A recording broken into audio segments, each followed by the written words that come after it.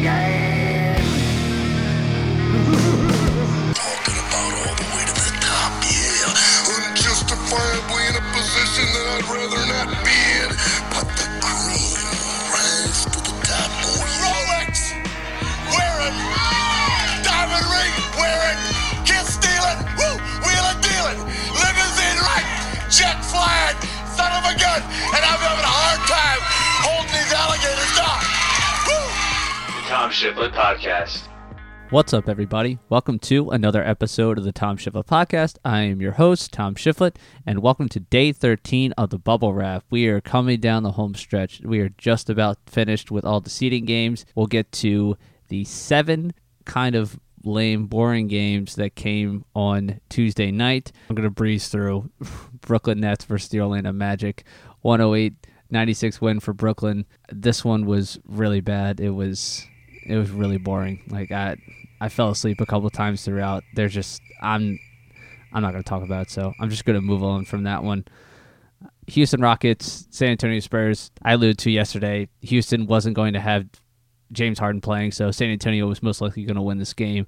They do 123-105. San Antonio trying to keep pace to get a chance for the play-in game.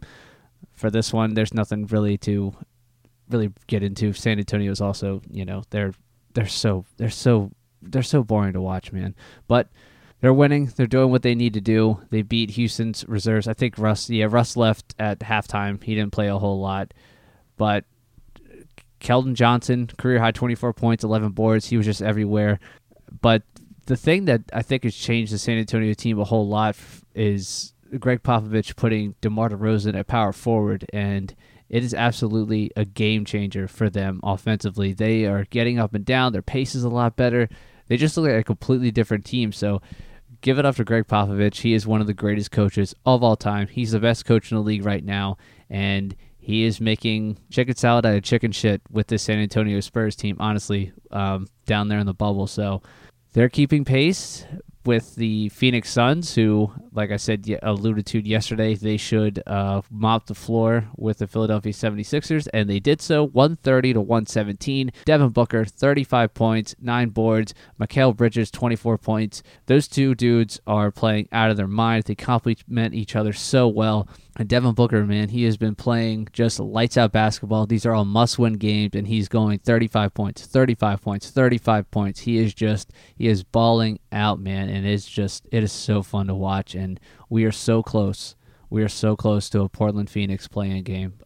We are so close. Oh, man, I can taste it. I'm so excited because what exactly happened yesterday that needed to happen happened. The Memphis Grizzlies, they lose to the Boston Celtics, 122-107. Jason Tatum had 29 points. He didn't play fourth quarter. Yeah, he left at mid-third quarter. He had 29 quick points. He did whatever he wanted. Gordon Hayward, he played the most out of Boston starters. He only played 31 minutes. Everyone else played third quarter, and then the fourth quarter they all sat out. Ja Morant, he had 26 points, 13 assists, but it wasn't enough. I mean, Memphis, it just sucks. They're missing Jaren Jackson Jr., arguably their best player. They're missing Justice Winslow before the bubble even started, so it's tough for Memphis, man. They're really trying, but they are free falling. The best game of the night was the 5th game, Portland Trailblazers, Dallas Mavericks. This has exceeded Denver and Utah as the best game in the bubble. This game was absolutely bananas, man. Portland wins 134-131 behind Damian Lillard, 61 points. He was absolutely insane, man. So I was texting with some buddies in the group chat. I told them, one of them texted me, Dallas is going to win tonight. They're going to beat the Blazers. It's Wiggy, who I have a $100 bet with. Portland's going to make the playoffs. I told him, I was like, nah, Dave's getting 50 tonight. Halftime, he's already got 25. He was getting whatever he wanted. Like, there was nobody who could stay in front. Trey Burke had no chance standing in front of him. They kept playing drop coverage on the pick and roll. I was talking about that days ago. You cannot do that. You cannot play drop coverage against Damian Lillard, against a guy like Kyrie Irving, a guy like Stephen Curry. You're shit out of luck. You're just going to pray to God that he misses, and Dame was not missing anything, and he was getting a lot of favorable calls there in the second half. There was a stretch from the mid-third quarter to about 5 minutes left in the fourth quarter where there was just nonstop whistles. Everybody was at the free throw line nonstop. It took all the fun out of this game, but there was just incredible shot making. Kristaps Porzingis was unconscious, man. When the first half was over, you thought he was going to be the one who had 61 points. The way he was knocking down three balls, he was getting to the rim, he was doing whatever he wants. But Dame, he just went on another level. And Carmelo Anthony pitched in 26 points. Again, he was huge down the stretch, posting up in the corner there. So his true shooting percentage right now is like where it was at when he was in his prime in New York right now. That's how great a basketball he's playing right now. And it's absolutely incredible. And they need Carmelo to be even better because CJ McCollum, it comes out that he's been playing with 2 fractures in his back this entire time. It's insane. I noticed when he left, with 5 minutes left in the fourth quarter, he came out of the game for a second, and the way he was like walking to the bench, I was like, dude, is his back all jacked up? Like, he looks insane. He looks like Kevin Love running up and down the court last year with his back problems.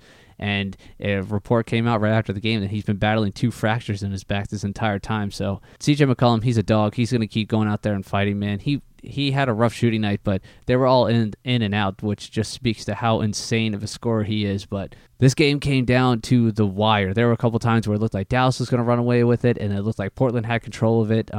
Luka was doing his thing, but it was pretty funny that Larry Bird couldn't get past Carmelo Anthony with the game. Luka Doncic, sorry. I called him Larry Bird. My bad.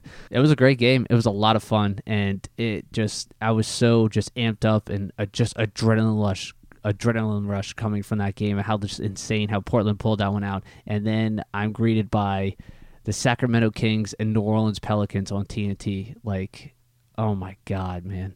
I guess, going into this, you would think this had a lot of playoff implications and this would be a really big, important game. But these two teams, like I said yesterday, they were eliminated. So New Orleans, they didn't play Zion. They didn't play Brandon Ingram. They didn't play any starters whatsoever. Lonzo Ball was the only guy that they trounced out there. And I felt that was kind of shitty, but he needs all the work he can get, I guess. And Sacramento, they had all their starters playing. This game was really bad. It was pretty boring. But Sacramento gets the win, 112-106. It literally doesn't matter at all. And the final game of the evening, the Milwaukee Bucks versus the Washington Wizards. This is another one where it was really rough at stretches, and it got even rougher when Giannis Antetokounmpo got ejected in the second quarter for headbutting Mo Wagner. He was really frustrated after the first couple minutes of the game. He got fouled like 10 times in about 8 minutes, and there were some really hard fouls, and Mo Wagner took a really cheap offensive foul. He tried to sneak under and get the charge while Giannis was in the air, and this just reaffirms my belief that the charge needs to go. It is one of the worst basketball plays ever. It takes no skill whatsoever. It's not one of those things that makes you a really good defender. A guy, he beats his defender and he's running full speed downhill, and then somebody just stands in front of him, and that's a foul on the offensive player. It's absolutely ridiculous, and it's unsafe. Like, so many people can get hurt from that, especially the ones where what Wagner did, he slid right underneath Giannis while he's in the air. Like, he could have fallen and broken his neck or something like that. Like, I hate the charge so much. It is such a college basketball play. It is so annoying. People, if you watch college basketball, there's always one guy on every team. He's usually a pretty derpy, looking white guy, and he's really good at taking charges, and that's why he plays minutes. And I hate it so much, man. The charge is the worst thing in the world. So it was kind of ridiculous for Giannis to headbutt a guy, but he deserved it. So I had his back on that one. But after that, it looked like the 1980s finals in some stretches. Just how bad the spacing was, and the turnovers, and just the ball. It was really painful, man. And I tapped out after the third quarter ended. I was like, yeah, I'm going to bed. It didn't matter. Milwaukee is far superior, even with their scrubs. They were still better than the Washington Wizards. So all I care about is Phoenix and Portland. They did their thing. They are still the two. They're the two hottest teams in the bubble right now, and Phoenix is undefeated. The Phoenix Suns are undefeated right now in the bubble. Like, who had that? Nobody even thought they would win a couple of games, let alone be undefeated. They are 7-0, and all they got left is Dallas. And I don't know if Rick Carlisle will rest Luka and Kristaps Porzingis. I think he might, but I don't know. I don't think it matters. I think Phoenix is that confident. They're that hot. I don't think it matters who plays. It's the same thing with Portland, how it didn't matter if Luka and Porzingis played or not. They're just so locked in. It doesn't matter who they're playing right now. They're both in.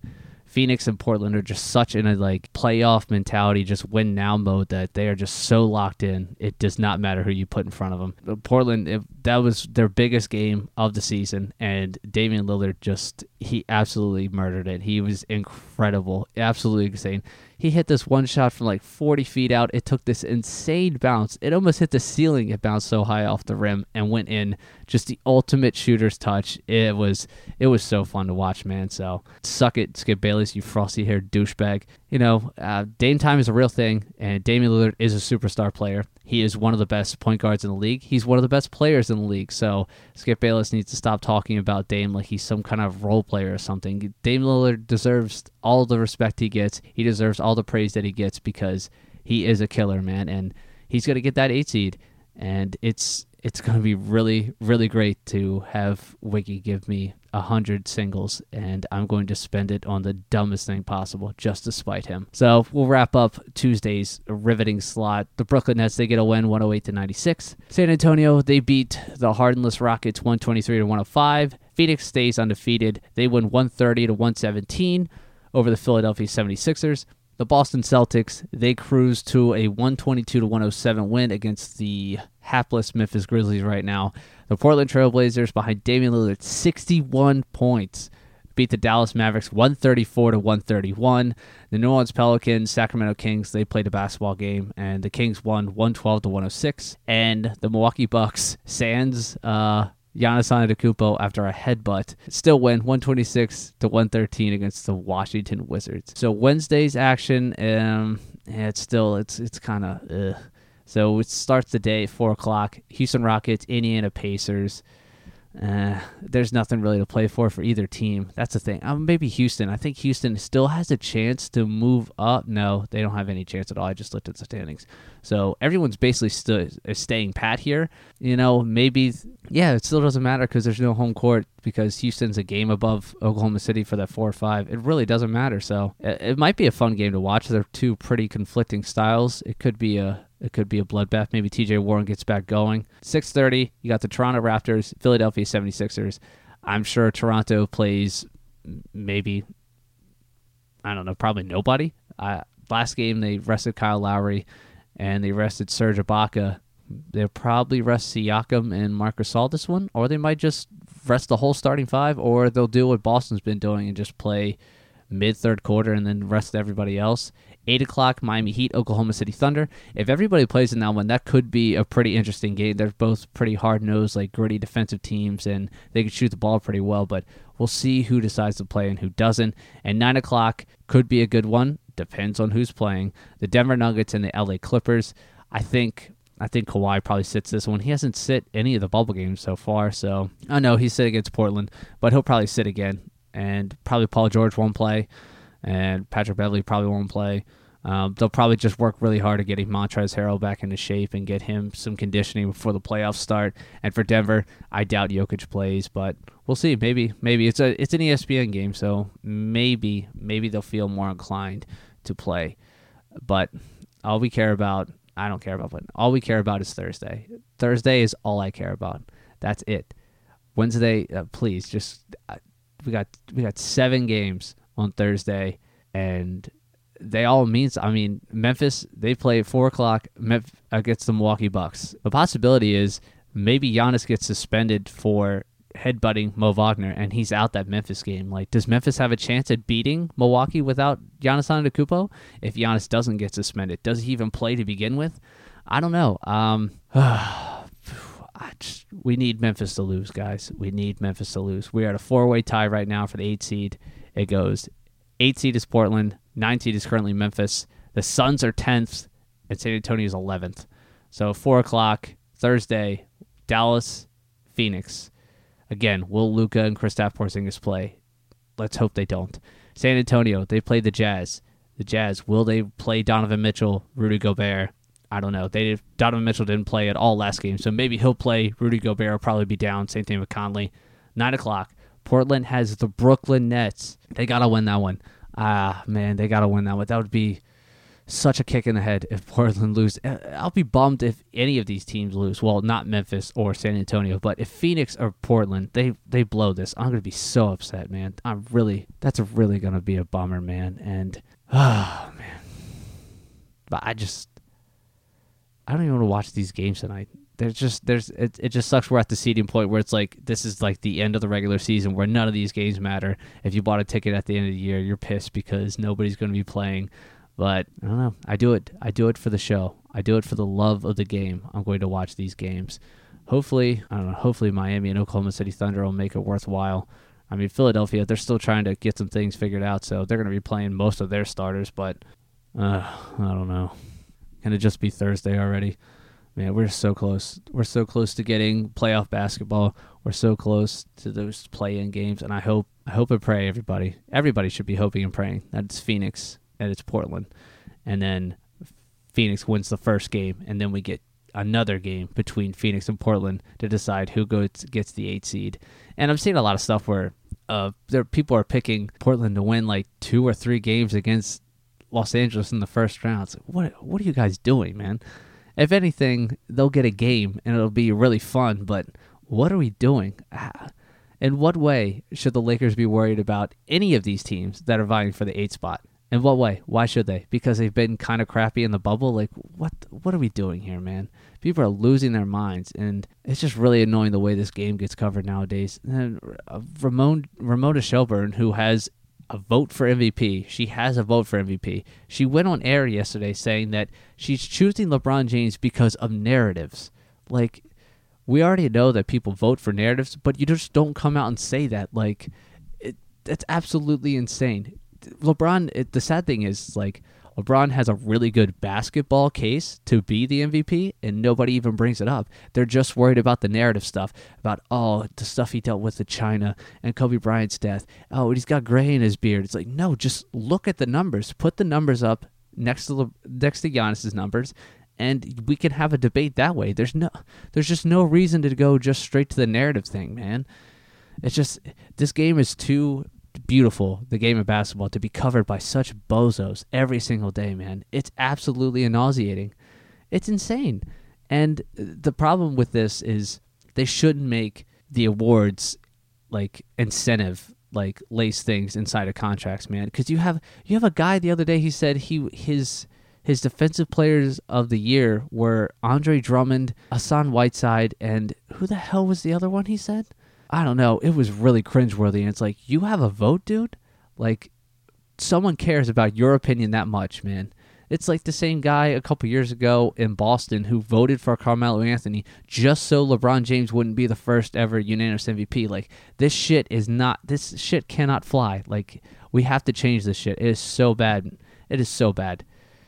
And, I mean, a guy like Bradley Beal last year, he missed out on millions of dollars because some dipshit didn't put him in the third-team All-NBA, even though he was clearly the third best, like, guard for that position. It was just, they got to fix it, man. The whole system's broken. The whole system of covering basketball is broken. It's really horrible. And hopefully, once Draymond retires here in the next couple of years, he will save NBA media because he has been so good on TNT. He's been so damn good, actually breaking down sets and breaking down plays and actually giving a player's perspective on things instead of just like making jokes and just being like a bumbling idiot like Charles Barkley has become. Like, it's really nice and refreshing, man.